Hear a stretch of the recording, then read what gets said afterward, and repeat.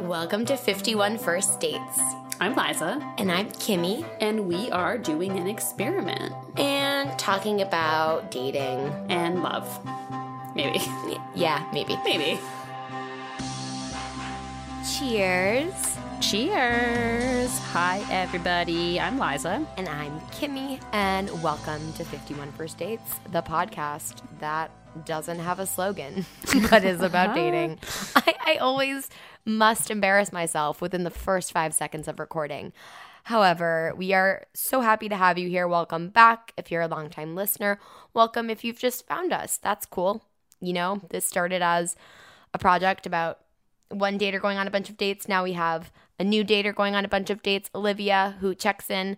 Today, Olivia will not check in, but we have a very cool interview with Jordan Sondler, who we are so excited. We met her on a panel that Samantha Rothenberg of Violet Claire hosted on Valentine's Day, or Valentine's Day weekend, and she was so fucking funny.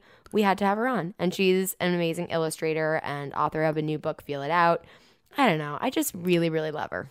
She's very wise and mellow and giving me all the vibes that I wish I could give to other people.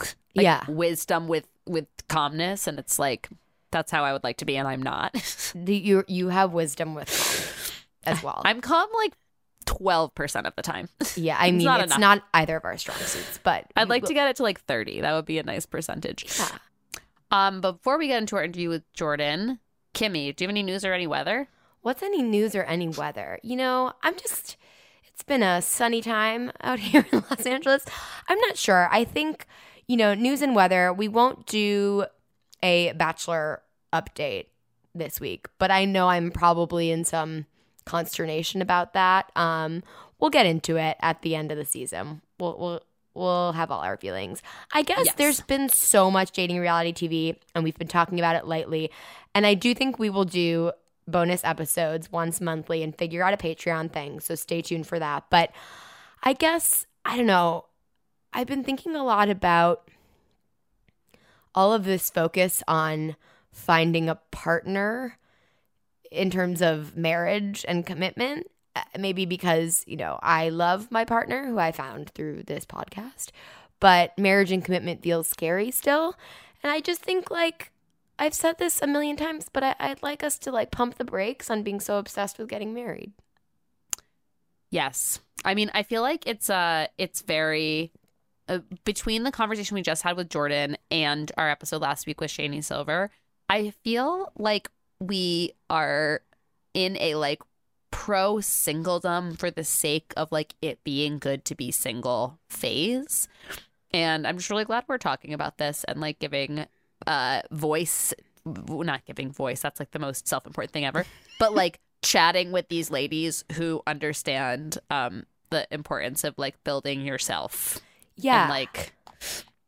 And again, just wish I had both of them in my life when I was in some dark haze, measuring my self-worth on how single or not I was. And in our conversation with Jordan, we get into this more, but all those weird, terrible dating things that exist in all of our pasts. But I look back and I'm I don't even recognize that woman. She was just so afraid to go to coffee with a friend and have them ask her, which is annoying, who are you seeing, and have nothing to say, that I hung around with dudes who were treating me poorly. I mean, not to get so serious right now. I'm just, again, these amazing women we've been talking to lately have really kind of mind blown my 25 to, even 22-year-old self, my 20s self.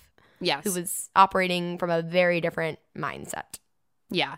And it's funny because I feel it's making me rethink, not that I'm not saying we're going nuts and changing the formula of this podcast or anything, but it's making me rethink a little bit how we talk about dating here. Because I feel even in our secret Facebook group or in emails we hear from some people who are well, I've been on 51 first dates and it didn't work for me, and I don't know what to do, and I don't know whatever.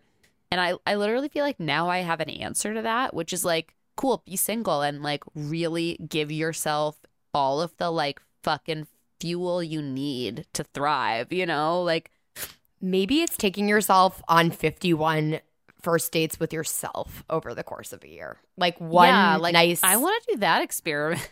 Yeah, and even if it's the same first date every time, again, I will stop talking about it soon because the quarter is almost over, but I'm in a class right now about happiness and the research behind happiness and life design and the importance of setting up rituals. So, for example, my professor and her young daughter, before she drops her off at school or daycare, I forget what it is, every Thursday they have a coffee. I may have already talked about this, a coffee date. And her daughter doesn't drink coffee, but they have a sweet date, and she never schedules anything during that time. She makes it a ritual, and the act of making something a ritual. So maybe instead of 51 first dates where you have to do something new every week, unless that's also appealing with yourself, maybe it's like you make a ritual of seeing one friend or calling one person in your life at a certain time every week, or you just carve out a half an hour for yourself every week, and you don't ever, unless it's something wild, like let things get in the way of that. Does that make sense? Yes. I don't know. I want to do that. I know. Like it feels like a life hack. That's our project. Our final project is you have to come up with a life hack for your own happiness and do it for 3 weeks and then present on what you did. Ooh, do you know what yours is going to be? Yeah, I've already started it. And I started with a big lofty goal that was too complicated. So mine is now really simple, but it is something I have never been good at. I realize like the biggest thing standing in the way of my happiness is actually my anxiety. I also love being social and around groups of people, but it got kind of hard to craft something that wasn't overly complicated, like regarding social gatherings. So I am just meditating every morning when I wake up with Headspace. I just paid for that and committed to it. I've never done a good job with that. And I think it's helping. It's at least setting me, because I wake up in a panic every morning. I just never haven't. And it's giving me, I'm actually feeling quite anxious today just because it's a Sunday and there's so much to do. Well, I don't know. That's how I feel right now. And I'm like, maybe I should just like go do a little 5-minute meditation again. And like, we're not sponsored by Headspace, so use whatever you want. But it's a really super simple thing it just makes me think of the morning a little bit differently so far. I don't know. We'll see. Jeff just hit his 7-month anniversary of meditating every day with Headspace, and he loves it. Wow. Okay. And he's really like, he has similar stuff of like, I think naturally he's a high anxiety person, and it's really like helped him out, and it's made me want to start doing it too, but I haven't. Maybe I will start doing that too. Maybe that's going to be a thing that I do feel very inspired by Shani and Jordan. So I feel like maybe this is a small thing I can enact now. Yeah. Do you have any news or weather now that we went down the weather hole? The happiness thing. I have no news or weather. I have, I'm trying to think if I have anything good to say. It's literally all of my thoughts right now are about reality TV, which we've talked about way too much. So we're going to save it. We will do some kind of wrap up, as Kimmy says. Stay tuned for news of our batch season wrap up. Again, it may be a Patreon thing. And that's literally every thought in my head. Yeah. I'm sorry to say. No, God, it's perfect. I used to be we smart. Have such a good interview coming up with Jordan. We just want to also say thank you. Every review counts. It's such a helpful way to support us. We have some sponsors, but we mostly do this for free, and it really just helps get the word out and helps us like get cool placement in Apple Podcasts, and then allows us to reach out to these cool guests, etc. So thank you all for doing that. We read them and they mean a lot. So we really, really appreciate that. And thank you to any of you who have told a friend about this podcast or who have recommended it. Like, also amazing. And all of you in the secret Facebook group, also thank you to you, because that community is really special. And I think, I know some people, this is now a few weeks ago, but came out to try to hang out after the Violet Claire panel, but the panel wrapped up at a different time, blah, blah. We will make a meetup when Liza and I are both in New York, and we will make it happen, and it can be chill and we can just meet at a bar or whatever. But we love you guys, and it's been so special. I feel like we've been hearing from new listeners and old listeners lately, and it's just, thank you. Yes, it does make our hearts feel very warm and fuzzy. So thank you so much for that. And if you do want to reach out to us, and I am sorry for this transition, but please email us at 51firstdatespod@gmail.com. You can follow us on Instagram and DM us at 51firstdatespod. or please join our secret Facebook group. You can tag Kimmy or I in any of your posts. We are in there. We read them. We love seeing them, and we love the really supportive, warm, kind community that you guys have built on the internet. And still, I know we don't do them as often, but like, and I think we probably have different perspectives on this, honestly, after our recent conversations, but still send your worst first date or whatever first date stories, or just like the first date story you wish you had, like if it hadn't happened to you, it might have made you feel good. Email them. That's probably the best way for us to find them at 51firstdatespod@gmail.com. Okay, we're going to do a really quick ad break, and then we're going to be back with our amazing interview with Jordan Sondler. And we are back with Jordan Sondler. She's an illustrator, author of the book Feel It Out, and a mental health advocate. Jordan, thank you so much for being here. Thank you so much for having me. I'm really excited. We're so psyched to have you. We met Jordan last week on a panel that Violet Claire put together, one of our fave guests ever. And we talked all about dating and Valentine's Day and like how it's bad and or you know how it's or good or how it's meant. But Jordan was and is absolutely hilarious, and we were like, hi, come be a guest. Well, so we're thrilled you're here. So we're gonna talk all about everything you do, all the cool stuff. It's all gonna happen, but of course we have to ask you to first tell your worst first date story, or a worst first date story. Okay.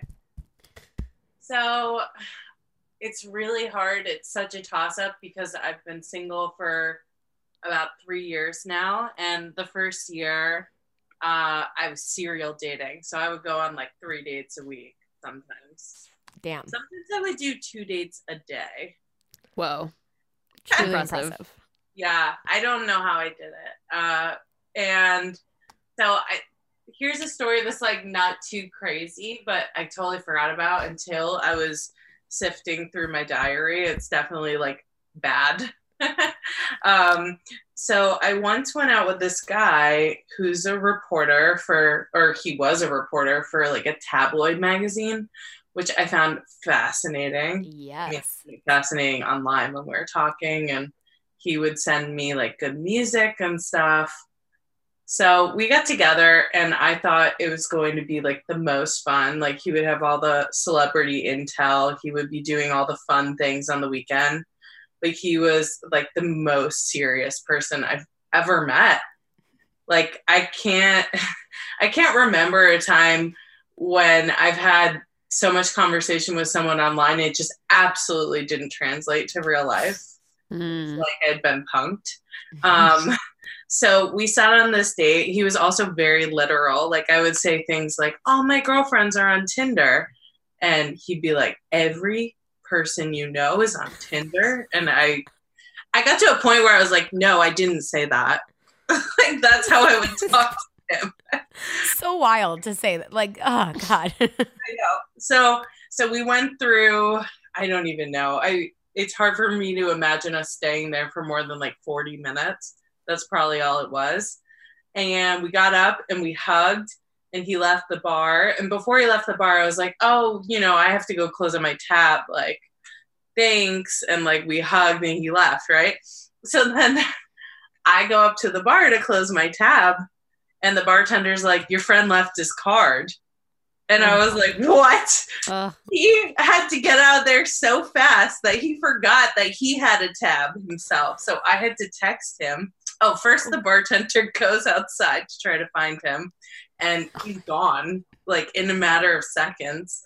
And then I had to text him and say, "You also have a tab to close. They have your credit card at the bar." Oh my God. It was just really funny because we had talked about the fact that I had to stay behind because my credit card was there. It was like, this date was equally painful for me, but I would never run away from someone like that. Yeah. Oh my God. I feel like that's something that would happen in like Curb Your Enthusiasm. It's so like derpy, like this dude just like running out. Did he text you back? I don't think so. Yeah, I don't think he did. Wow. Not even like, "Thanks for the heads up, gonna come back and grab my I didn't card." stick around to see what happened either. Yeah, Oh, that's fair. God. Oh, and I That's- think like I didn't even make my minimum for I didn't even make my minimum to use my card, and I was like, sorry, like some dates just aren't worth it. And that was after we realized that this guy had left his credit card, so he let it fly and still rung me up. The bartender ally on a bad date is really nice and kind, like, and important. I wish that for everyone. Yeah, it's cool. I've actually been out with a bartender once who was telling me all about that. Like how he is super attentive to women on dates to make sure that they're okay and like vibing enough and not like feeling really scared in their situation, which I appreciate. Yeah, that's very cool. cool. And I feel like that's a bartender who takes their career seriously, which they should, because it's like, Totally. I firmly believe like you're not just serving drinks. Like a good bartender is, you know, a chef's kiss worthy. chef's kiss. Oh, bartender. sorry, I forgot that we're podcasting and no one can see me, but I just did an Italian chef's kiss. God, that's rough. I mean, I feel like it's so. I also, as a human, I don't know how to interact with serious people. Serious people make me really anxious. I know. And I like to, I have a habit of filling the space. Like if someone's not saying anything or we're sitting in silence, I'll just keep going on, even if I'm being self-deprecating or like a little funny. And so when someone's super serious and like they're just not picking up on my humor and not reacting to that, it's so painful. Mm-hmm. No, I feel that the urge to fill the space on a date is very real, and I would predict it feels that way for many more women than men. Maybe I feel like we've had a lot of listener stories where it's, you know, I'm not even sure why people stay on dates sometimes when like you're just not asking each other questions and there's silence. Like why even bother? It's so bad. Yeah. My therapist has begged me to just sit there. And because for a while we weren't sure if people weren't getting to know anything about me just because I would constantly probe them or because they actually weren't curious. And so I just sit there, but it's so hard. I have to look away because I'm smiling, and I will laugh if we're sitting there for more than 20 seconds, just both of us like fiddling with our drink, have nothing to talk about. It's so bad. It's always the worst moment because I feel like it shows, I don't know. Camille and I talk all the time on this podcast about like if other people are asking you questions or if they're telling you about themselves like unprompted, and how I think that is like such a big tell about other humans. If they want to like probe deeper and get to know you, or if they're looking for a set of ears to hear about them, especially on a date, because it's like, why would you need to talk about you on a date? Like you don't, I mean, unless someone's asking you really important questions about you, which there should be like it should be like a tennis match of questions, I think. Yes. But I feel like we hear a lot about people getting on dates and like the other person just wants to be on the mic, you know? And it's like, Totally. why are you there? Ask you a question, like, where are you from? You're like, Rhode Island. They're like, cool, I'm from Baltimore. I live there and just like 10 different facts about their childhood growing up in Baltimore. It's like, what? Yeah. I think we could have done this over text. And then you kind of wish that you had like a button you could press and then just be back home. Like, let's end this right here. Yeah. Completely. We talked about this briefly on the panel, but I love the idea of like, if there was just a moment after the first drink or something, you both had to, or like after the first sip, you both had to like buzz in and like, or text someone like yes or no. And if you're both no's, they tell you and you leave. I like love an eject. Yeah. This is why I think speed dating is brilliant. It's just too weird for anyone. Like I actually, don't know anyone who's ever. Some hip people to put that together. Yeah. Completely. Jordan, because you find yourself asking questions, do you have any go-to questions that you're asking, or like just engaging, or because I do think that like filling the space is probably not a great habit to get into, but a lot of, I don't know, people are also nervous about just what to ask. That's not just like, do you have a sibling? Oh yeah. I mean, it's tricky because with online dating, and that's really the only form of dating I partake in, I think like one person a year will approach me at a bar or in a social setting, or motion for me to take my headphones off on the subway and then ask me out. That literally happens once a year if I'm lucky, and it doesn't. Yeah. That's never happened to me in my life. Yeah. It actually happened to me recently, and the really funny thing about this subway incident was he acted like we had met before and started talking about a party that he saw me at, and I was like, absolutely not. But I mean, I yes anded it, you know, like I wasn't. I like to lean into things. Wait, I want to know more. Do you think he was lying? Yes. To get into the conversation, or do you think he genuinely like mistook you for someone else? I think he was lying just because of how, like, I at first I acted really confused and I wasn't so much leaning into it, and I was like, oh, I don't think I've ever been there. You know, things like that. But he just kind of kept going on like, oh, well, I DJ, and maybe it was like at this place or that place. And so whatever, I just ended up giving in to him. And then he asked me my name. And then it was so weird because it was like a crowded train at 7 p.m., like on a Thursday. So all these people are listening to our conversation. Two people who'd obviously never met each other. and then he ended up asking me out. And that's never happened to me before. It sounds like something that would happen to another person. Not my life, though. Did you go out with the DJ? You know, something happens to me when people come over in person. I think I like black out. I can't really remember what they look like, or maybe I never even knew what they looked like. Does that ever happen to you? Like, yes. I think I start seeing black. Yeah. And then I tried to find him online because I asked him to please put his full name into my phone so I could Google him, because in what context do I have for this person? Yeah. It wasn't on a dating app. I don't know your age. I don't know your name. I don't know anything about you. I know more about the dogs I meet on the street, I feel like, than this person. Yeah, completely. I didn't end up finding anyone who looked extremely appealing to me online, so I did not follow up. Fair. Your question. Totally fair. All right, cool. Yeah, I mean, I feel like there is this weird, like, meeting in person bias that feels, I don't know. I'm always thinking if you meet in person, you're like, oh my God, well, this is the start of a rom-com. Like, this is cute. You know, not that this ever happened to me because I have never had a conversation on the subway except for like the people that I'm on the subway traveling with. Yeah, like no one's ever talked to me on the subway. Yeah. But like, yeah, I feel like there is a thing about meeting in person that has some kind of like mystique. But then you're also like, oh my God, yeah, I can't Google you. Like stranger danger. I don't know. Yeah, I always over romanticize these situations. Like I was at a bar and it was the first year I started dating. Had like a drink or two, but you know, it's kind of a dark bar in Williamsburg.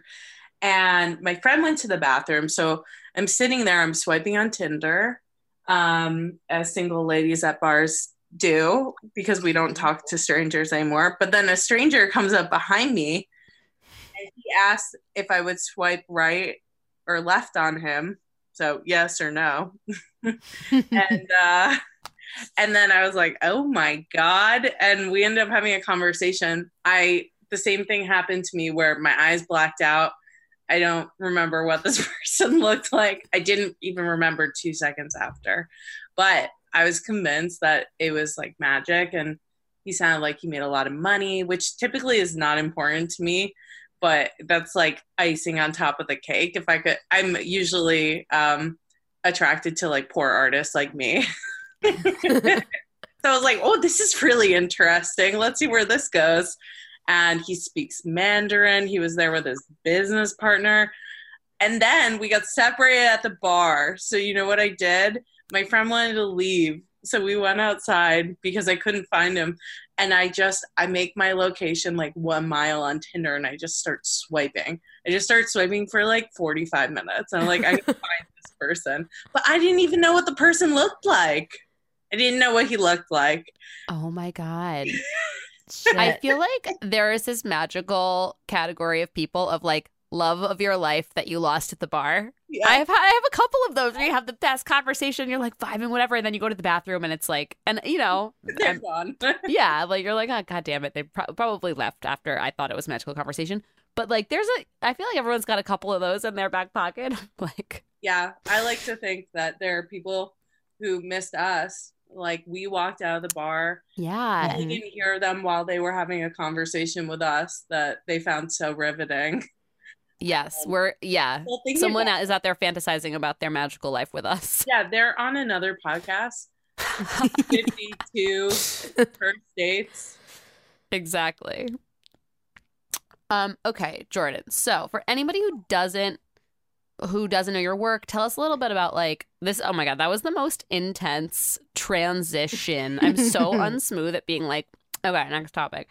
But tell us everyone a little bit about your work, what you do, and what inspires you. That's, oh God, everything I'm saying is cheesy and horrible.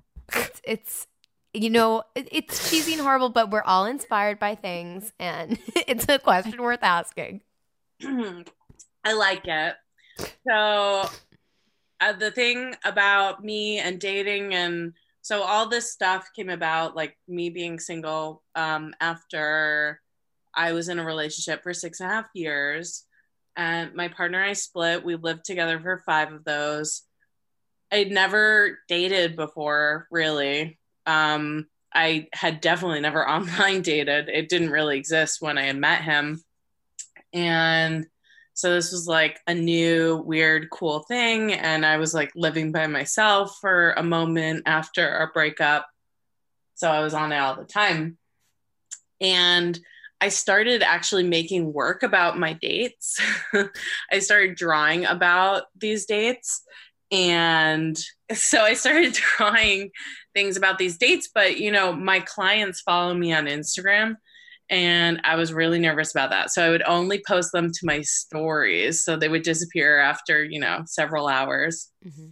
But it was really fun, and people really liked them.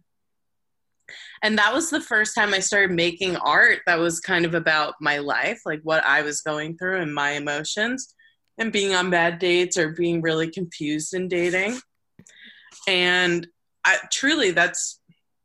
don't make a ton of artwork about, I make artwork about dating, but I don't make artwork really about my dates anymore or specific relationships that I'm in or I've been in. But that was like the start of something for me. And then after that, I kind of segued into making work that felt more meaningful to me, that was more about my mental health and my emotions specifically, not like the strange things I was subjected to by like weird guys from the internet. So yeah, I mean, I really thank that first year of dating for so many reasons, because it's definitely helped my career. Like it just made me realize I had to be making work that people could relate to and people found humorous, but also like just encourage them to keep going, and that everyone's going through the same bullshit all the time. Mm-hmm. And you're going to get through it. And then I think it's also made me a lot stronger of a person and a lot happier to be single, honestly. Yeah. We were talking about kind of like on a recent episode how people just we've all equated being single with being unhappy, and it's such bullshit because it's not true at all. We had on Shani Silver, and we were talking, she has an amazing podcast about being single, and yeah. Sure. And it was just like, I was like, yeah, I want to reframe all of this. But I do think your work is like, that's that mix between like, you know, heartfelt, like we can all relate to whether it's being in a relationship, not being in a relationship, being in a bad place mentally with your health. It's, yeah. I mean, here's the thing. I was so unhappy in a relationship. And I'm sometimes really unhappy in my life, but sometimes I want to think that it's because I don't have a partner. And I think there's something deeper behind that. There's other things. There are things that I feel like I'll forget I don't need a partner for, but sometimes you think you do. Mm-hmm. But we're single for a reason. Yeah. I'm A in. lot of us choose to be single. Yeah, yeah. This is the first time I've ever had a serious partner in my life. And it's weird because it's not weird. It's totally predictable. I still have the same like anxiety and difficult times and down moments that I had before. And it's just because I hadn't been in a like long-term serious relationship, I didn't think it would be a total magic band-aid, but I definitely thought that was what was making me unhappy. And it just being single, looking back, that wasn't what was making me unhappy. I just have some unhappy patterns in terms of like my own mental health. It's like anything. I mean, it's like weight loss. It's like any of that stuff where you're like, this one thing is going to change my life, or when I hit this thing or this amount of followers on Instagram, I'm finally going to be happy. And it's like, that's never the case. And somehow we always forget it. Like me saying that right now, in 5 hours, I'm going to think of something that I want that's going to like cure everything for me. And that's Totally. never going to do that. Totally. Yeah. I have this always have this escape fantasy where I'm like, I'm going to move to the desert and I'm only going to wear caftans and I'm like never going to wear a bra again. I'm going to be a yoga teacher. Like, and that's going to solve everything. Like, I'm going to give up all ambitions and personal belongings and whatever. And I'm like, no, I'm just going to be anxious about my yoga teacher. It's like, Yeah. it's a thing of like, wherever you go, there you are. Yeah. I mean, whenever you see that happening on a TV show or whatever with like a main character, then they go back to their like 9 to 5 job in the office. Like they couldn't deal with that. It didn't solve all their problems. So I think we just need to watch more trash TV because it will just remind us that nothing like that is going to fix our lives. No, I know. And what is going to fix our lives? I don't know. It's Us, never I ending. guess. Us, yeah. It's Therapy. hard. I'm literally. Can I go through a full episode without talking about therapy? No. I bet if you never listen be back able to to. all. I What? can't go through a conversation without talking about therapy. Same. It's horrible because I like can't stop myself. Like at work recently, I've just been like, well, my therapist says. And it's like, That's my awesome, job's pretty though. chill, but yeah, I'm also just like, you gotta normalize it a little bit, I think. You're either a therapy person or you're not. I Mhm. think. Yeah. And I- that's not to say like I don't want that to sound like negative, but and then if you're not a therapy person, it doesn't mean that you don't necessarily go or you haven't tried it and there's nothing wrong with you. I just want to No. liability out here. Jordan, can you talk a little bit about your experience with therapy and relationship with therapy? Oh my gosh, yes, of course. So I've been in therapy since I was 14. And in therapy, that's how I realized I needed to break up with my partner, that long-term relationship I was in. I hadn't been to therapy in a few years, and it was like the longest stretch I'd ever gone without a therapist. Once I found my therapist, who I'm still with to this day, I was very unhappy. I was very depressed. I couldn't figure out really why. And it took me like a year and a half with her. Literally, I was sitting in the chair and I was like, oh, I'm really unhappy in my relationship. I need to not be in my relationship anymore. And it felt like the scariest thing Yeah. ever. Like thinking about how we separate our lives. Like I'm very young, so to be with someone for 6.5 years is a pretty big deal. And like I was such a part of his family and he was a part of mine, and we had gone through so much. We had moved states together and like seen each other through a lot of things. So it just felt awful, and I don't know how I would have done it without therapy. And I don't know how I would have done it without medication because I ended up going on anti-anxiety meds. Mm-hmm. And I'm still on them to this day. Yeah.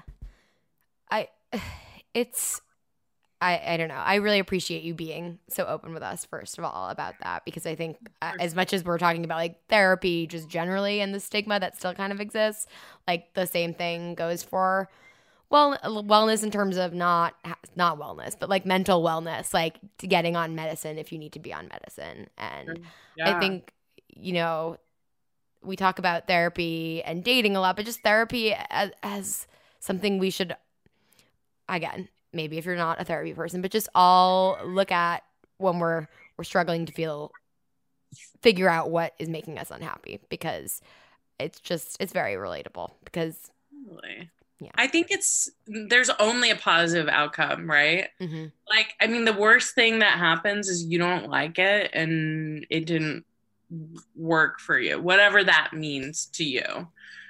I can't see it negatively impacting your life, but I can see it like, I feel like I'm a better friend. I'm a better child. I'm a better girlfriend. I haven't been a girlfriend again. I'm just a better person because of therapy. I'm a better person to myself, for sure. Yeah, which is important. Yeah.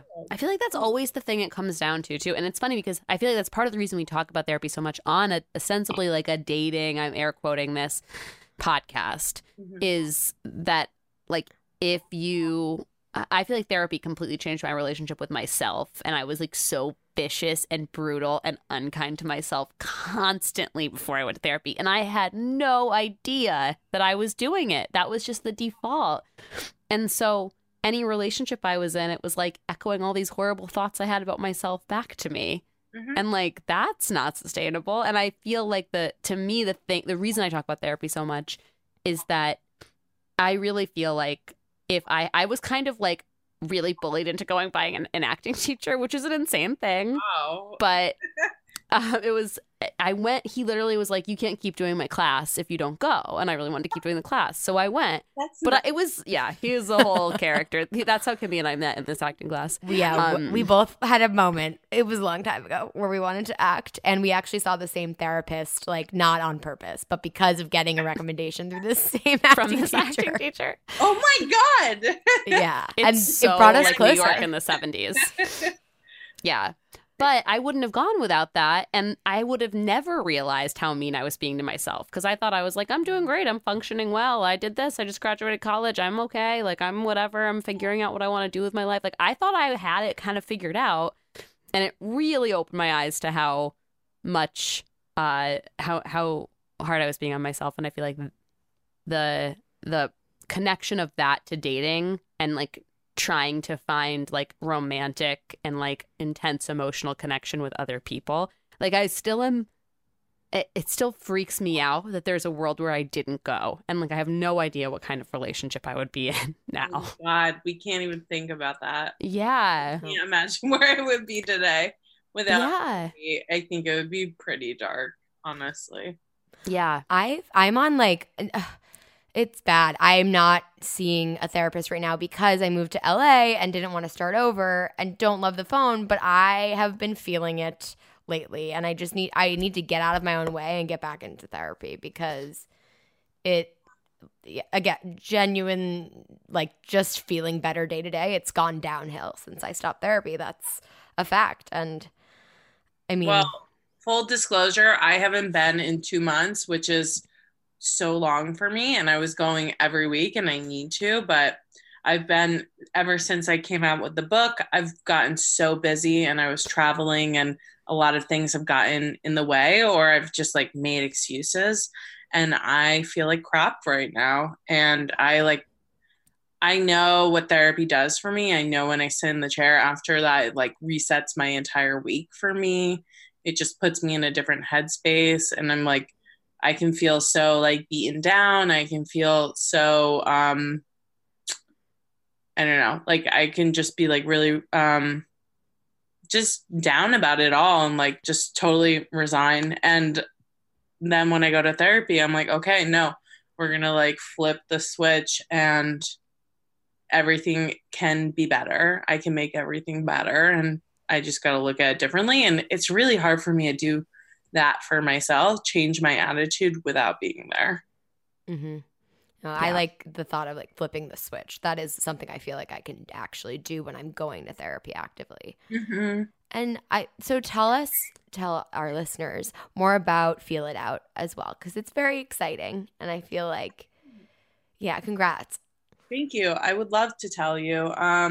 So Feel It Out, it actually started as a book about being single. And then I found out no one would want to read a book about being single. Oh, interesting. Yeah. Has research and or not enough people would want to read a book about being single. So actually a lot of the content that is in the book started like as that single book, and editors and other people like the powers that be were like, oh, we're married or we're in relationships and we still relate to this, so why are you like casting such like a narrow audience, like why wouldn't you, like this appeals to anyone. So I finished I had to still make most of the book after that point, so I did it like in mind, like keeping in mind universal truths and things that make sense to me and that I felt that hopefully could be relatable for other people. And I definitely saw I posted, I couldn't post the work that I was making for the book while I was making it, but I would then make work that was like within the same vein that I would put online, and everyone started going nuts for it and feeling like this is relatable. People love lists. It's like that's what I figured out from this book. Like I think I'm just meant to write and illustrate lists for the rest of my life. So I think of Feel It Out as like a coming of age guide to mental health. I am not a mental health professional. I'm just someone who loves therapy, has seen the positive effect it's had on my life. I've suffered from a lot of grief, depression, anxiety, so many things in like really unfortunate times in my life. Like when I was a really depressed teen, like something would hit me, like my dad passed away. I'm so sorry. Thank you. But no, I mean, it's made me like a lot stronger of a person. And that's why being in therapy is so normal to me, because I've been in it for so long. And I know what it felt like before and I never want to go back. So I'm just trying to put it out there that it's totally normal to have these kinds of feelings, and you can do things about it for yourself. If you're not in therapy, you can still like self-reflect, and you can still try to make like positive changes in your life or stop beating yourself up. You know, there's like always something you can do to change your attitude or your outlook. So I don't know, or be a better friend to someone who is in crisis. So that's kind of the gist of the book. That's what I hope it gets at. Yeah. But it's like fully illustrated, and I think it's very digestible. Because I love self-help books, but sometimes they feel just not super approachable. Yeah. Even just from an aesthetic standpoint, I feel yeah. like self-help books. Some of the best ones are like from the 80s. Yeah. And they have like the worst covers and all the text, and they're very long, but it's hard. And I think that's where I've been seeing a lot of illustrators and artists making this type of work. And I think it's good to get it from a different angle sometimes. Yeah. Yeah. Yeah, I do feel like especially with Instagram, which can be such a cesspool, the work you're doing, people like Samantha Rothenberg, just all of the art that's now on Instagram that's so relatable. Like that's the good part of Instagram. That's where I'm like, okay, this is what I want in my feed. I agree. And like the home furnishings. Oh yeah. Oh, Totally. big time. Yeah. And the dogs. I'm basic, you know. Oh yes. And the pasta, Yeah. on that page, like the popular page or whatever, I didn't realize it was catered to every individual person. Did you guys know that? I did because mine's all drag queens and Bachelor memes, and I was like, nobody watches as much reality TV as me. Well, literally, mine is all pasta, and I thought everyone. Fuck yeah! I don't know. Maybe I need to look at more drag queens and like less fancy Italian restaurants in New York and beyond. I'm about that too. As anything that gets us away from like beautiful women in hot tubs, which like I really don't want to see or need to see, like people on their glam vacations. Yeah, I'm good. Yeah, mine's food too. Mine's like, it's not just pasta, but it's all food because mozzarella sticks. Yeah, like truly though, like fried chicken and stuff. Like, Thank God. super Guys, cute. I feel like this would be a really good, like, funny thing to put on your Hinge, like a screenshot of your like recommended Instagram things, or to start a conversation, be like, "This is mine. What, like, show me yours." Like, no explanation. Show me yours. That's fun. I want to see that for like people I'm dating. Not that I'm dating anyone except my boyfriend, but you know, like that's like I want to know what you're looking at on Instagram. Yeah. Well, yeah, maybe I'll do that. I honestly feel like I should have a bunch of experimental dating accounts, but there definitely are people out there like that, and that pisses me off when I see those. Yeah, completely. So it feels a little hypocritical. All right, I'm going to ask you like a broad question. Yes, please. What are your opinions on I feel like people have mixed opinions on when you should be dating as it regards to your mental health. Obviously, I'm sure everyone can agree that if you're in like a very dark, vulnerable place, you shouldn't be dating, right? Probably. Yeah. But do you feel like dating can be a positive part of like a journey from like a darker place to a not darker place? Do you think that you should be in like a pretty good solid place to be dating? Do you have any feelings about that? Okay, I'm so glad you asked me this because one, I definitely have an answer that I think about a lot, and two, I have a funny dating story that correlates with this. Perfect. So I think it's really individualized. Like, I think it depends on the person because I have realized over the years no one can tell me anything. I need to experience it myself. Like, and I think there is some truth to that. Like, that's not the worst quality, but it's also not the best. Like, sometimes my therapist will tell me something is a bad idea, and I just don't necessarily believe it. But, you know, I don't always do what my mom would do. You know, like something might work for her that wouldn't work for me, vice versa. So that's kind of my mentality. And the thing is, I always learn my lessons like from my mistakes, but they have to be my mistakes. That's the catch. So I will do things and I won't feel great after, and then I'll remember that. But if you did something and you didn't feel great, I'm like, well, I might feel fucking fantastic after I do that. Sorry, Yes. a lot of swears there.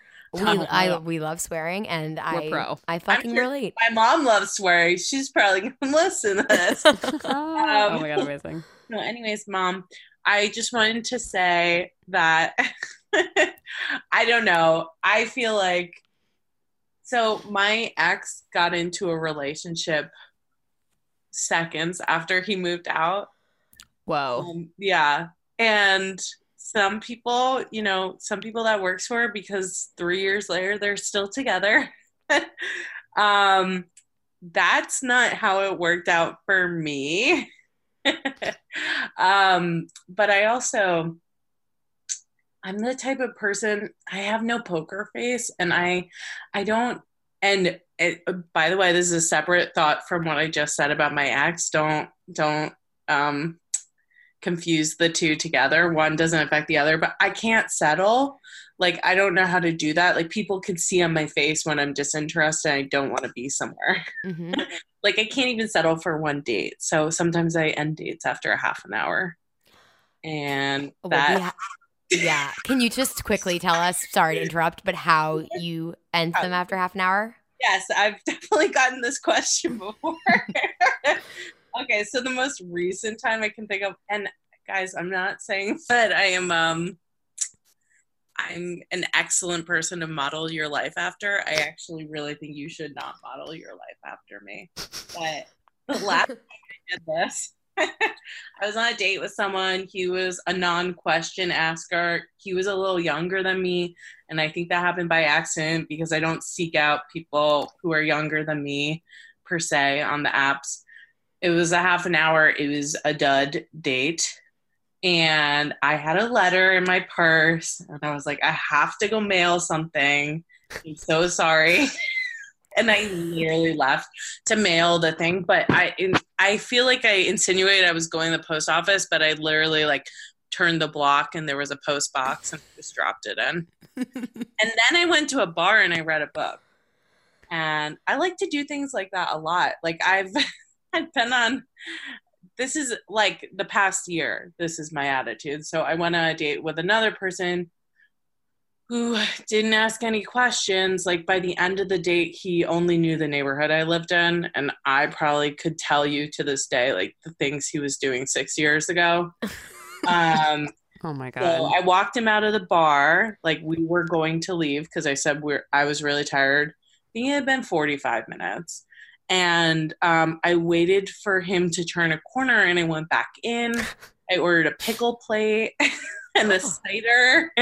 I had a lovely night to myself. And yeah, that's the best way I know to deal with a bad situation.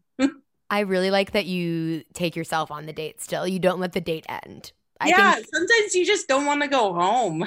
No, I'm a big fan. I'll like eat at a bar alone. Like I like being alone at a bar. It's also a great way to just. You're single, the easier that is. Yep. And I also feel like it's an interesting, like not the traditional meet at a bar, get each other's number way, but it's just a nice way to like even meet a friend or like engage with a nice bartender, especially in your own neighborhood. You can become friends with that bartender. I don't know. I just went to a bar the other night. I came home from an event that I was hosting and I just wasn't ready to be in my apartment. Sat at a bar, had a drink to myself. I'm like, I can't even finish a drink most times. Like drinks are wasted on me. But something about being there, I don't care. I'll buy the damn drink. A girl walked in, sat next to me, and we talked for like an hour. And then I went home. And like, this is lovely. I have a new friend, or even if I don't, it was just a good time. Yeah. And that's the magic now, having got moved from New York to LA. Like that doesn't exist in the same way in LA. It might, but not in my life. And I feel like that's just like special New York. Like, yeah, they're also in New York, we have such tiny apartments. I feel like we've got to stay out of them. Like I did not have a living room in my last apartment in New York. Yeah, like do you want to drink wine in the bathtub? I mean, yeah, romantic, but it's also like the only option. Drinking the wine in your bed. Yeah. Yeah. It's funny because I feel like I feel like what you were saying about not settling is the truest like form of self-confidence, you know, of not allowing someone to use your time or not use your time, but to not giving someone the gift of your time and energy and attention if you don't feel reciprocally interested. So I feel like that's really, really powerful. And the early exit on dates, like I think there's something really respectful about that. So I politely disagree with your opinion that people shouldn't model their dating style on that, because I do think that if you can do it, it sounds like you're doing it kindly. You're not like, I don't like you, I'm leaving. You're like, I'm tired, I'm leaving. Like, yeah, I think it's respectful. But yeah, I mean, come on. I want someone to do that to me instead of being on a 5-hour date where I think we're both having a really good time and then I never hear from that person again. Which so many of my dates were like when I would keep going on dates. I thought we had a great time. I didn't think it was my match forever, but even like it became a theme that I would be told like I had such a great time. I'd love to do this again. Good night kiss. That meant they never wanted to see me again. Like I felt like people would just go through these motions, but like had a terrible time, and I would just be. And again, this was my own insecurity and part of why my therapist told me to go on a bunch of dates. And I think like this is why she did, because every date I would be like, it's about me. However, it was deeply confusing when someone would spend, those 5 hours with you and then just be like, peace, never going to text you again. Oh, it's awful. Yeah. There was this guy. Oh my God. This really shook me. The second year, I've had like one guy for every year that I've been dating that's like really rattled me. And like the first couple of years, I would think about them for the better part of the following year. Mm-hmm. Now I bounce back a little bit quicker. But there was this guy I went on 4 dates with in 5 days. Like he kept asking me out, and every date was super intense. And like we met each other's dogs. He treated me to like all these meals. We went to each other's apartments, and And like the kissing was amazing, and he was interesting, and he seemed responsible and like had stuff figured out. And then he just ghosted me, and it was Whoa. horrific. And he was like always pushing everything along, which now I know is a red flag. Yeah. But Yeah. like super intense and like said all the right things and would like call me cars home, and I don't know, it was just absurd. And then I never heard from him again, and it killed me. I don't blame you because it would feel, especially with dating in New York and what it normally is like, that's so different. And it, again, has some of those like rom-com like feelings to it. But yeah, it's intense, but it feels good to have someone intensely into hanging out with you. Well, I think the worst part of it is you feel like, oh, I'm a fool. I should have absolutely known that this was terrible and never going to be anything. Yeah. And I think thinking like that is problematic, but it's like you want to protect yourself. You want to be able to spot everything, because I hate the unknown, you know? Mhm. When someone's talking about your future and like what day you want to go to Trader Joe's, you know, things like that, you're like, oh, this seems good. This seems like a great sign. This person's responsible and into me. You know, I don't want to jump in blindly, but I want to I want to protect myself, but then I don't want to protect myself. Mhm. Yeah. I want to be open to opportunity, but then I don't want to get hurt. So, and I don't think you can have it both ways. Yeah. And the things like the situation you just described are the worst, because I feel like it's a special kind of manipulative for someone to be really giving and then really withholding. Yeah. You know, like it's to be like a little taste of like, oh, here's the thing you really crave, which is like connection and like drama-free commitment. Or not even commitment like in a traditional sense, because I'm not saying the end goal of everything is to be in like a committed monogamous whatever relationship, but like here I am. Like I don't have any qualms. I like you. We're connecting. Right. That's such a like delicious thing. And then for someone to just then be like, never mind. It feels very kind of like malicious. And then also on the other hand, be so okay with never seeing or talking to you again. Yeah. It is baffling. Yeah. And like cruel. Like it's a little like one of those things where you're like, when did it become okay to treat people like this? I feel like most of my friends have a story like this, at least Totally. one, which is just frustrating. Then there's the other version of this that I fell victim to, or I mean, I was a willing participant, but like the longer, more drawn out half relationship, situationship, whatever you want to call it, where someone's there, but like utilizing, they're dating you, they're into you. It's not just sex, but also they're not willing to define it. And then that's the drawn out version of this, that then when it ends, you look back and you feel the same kind of, how did I let that go on for so long? Or how did I take that at face value? I know better, but alas. No, it's hard. It's hard. I think a lot of it for me, and I'm not pushing this opinion onto anyone else, when I've been in things like that, I've not felt great about myself.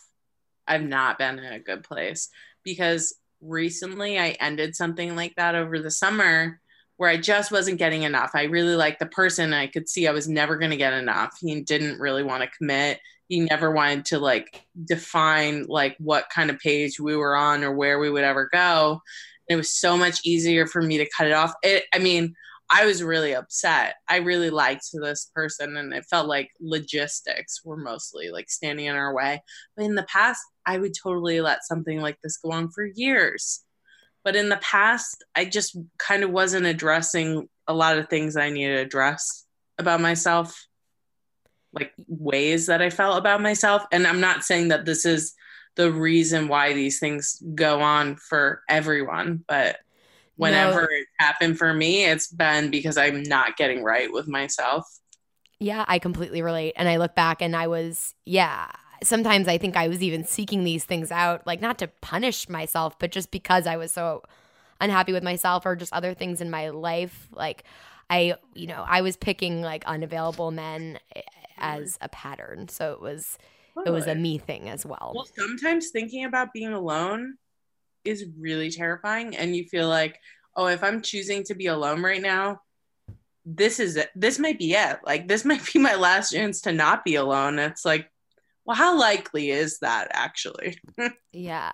And looking back, again, like just with all these sort of relationships I had, none of them led me anywhere. Only when I really stopped all of the interaction with any person like that, even if we weren't still anything, did I like go on dates in a different way and finally actually meet a partner. Like there were also life things that happened around that, but I could have saved myself so much time by choosing to be alone.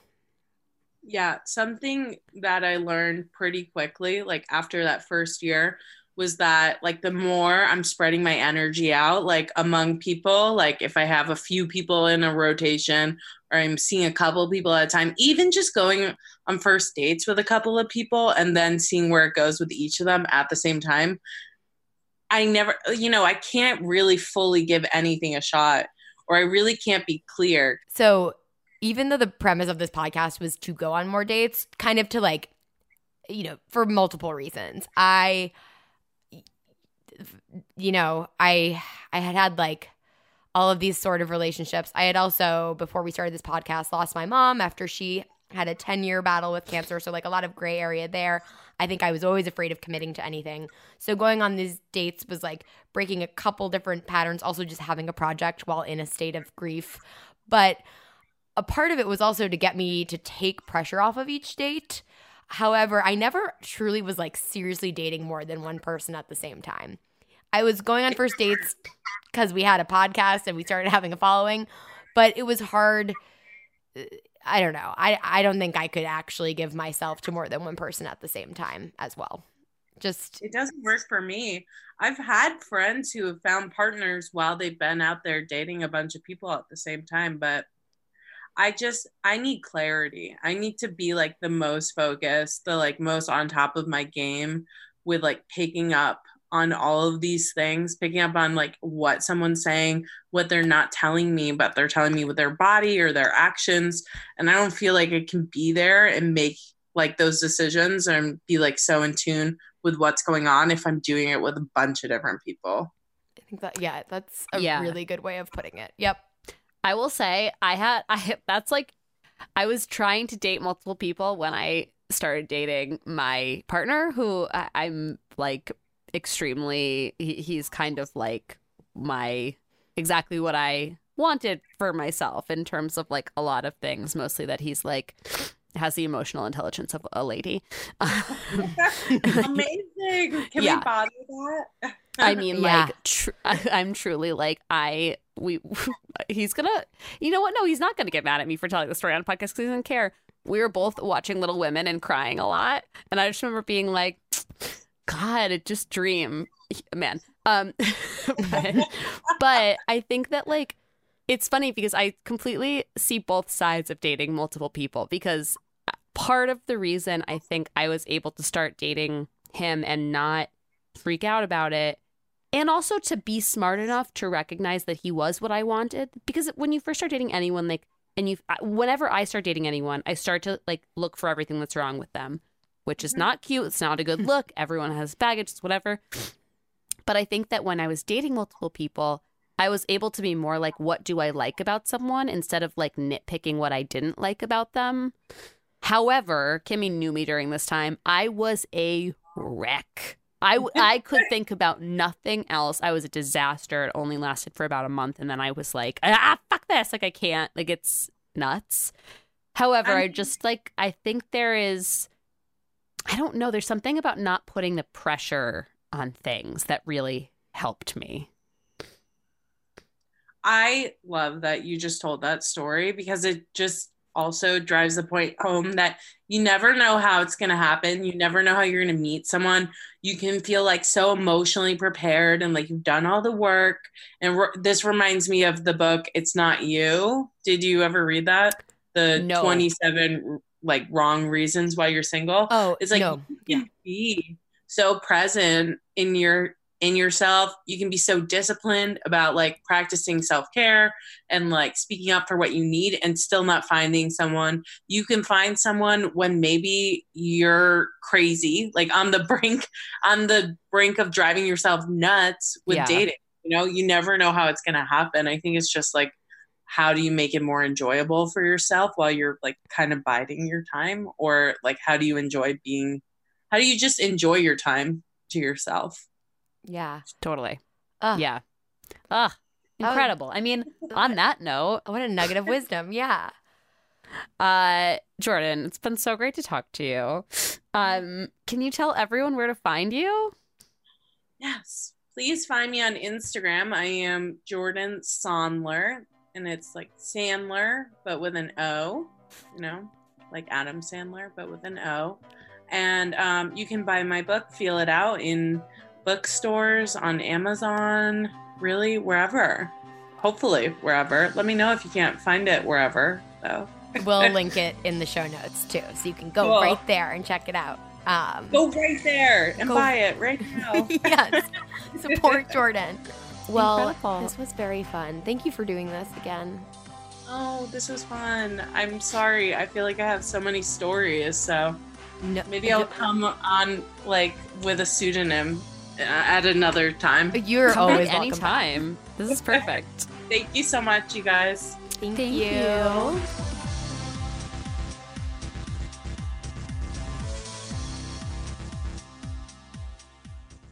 Mother's Day is almost here, and you can get her the most beautiful time-tested gift around, a watch she can wear every day from Movement.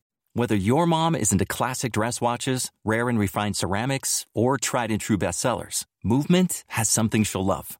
And right now, everything at Movement is up to 50% off site-wide during their Mother's Day sale. A watch is a gift that celebrates all the time you spent with mom, and a Movement watch is even more than that. Movement uses industry-leading materials for their fresh modern watch designs, from technically complex ceramics to vintage-inspired style, all for an incredible value your wrist and wallet will both love. And with one-size-fits-all convenience and fast free shipping and returns, it's a stress-free shopping experience. Save big on the best Mother's Day gift ever with Movement. Get up to 50% off site-wide during their Mother's Day sale at MVMT.com. Again, that's up to 50% off at MVMT.com.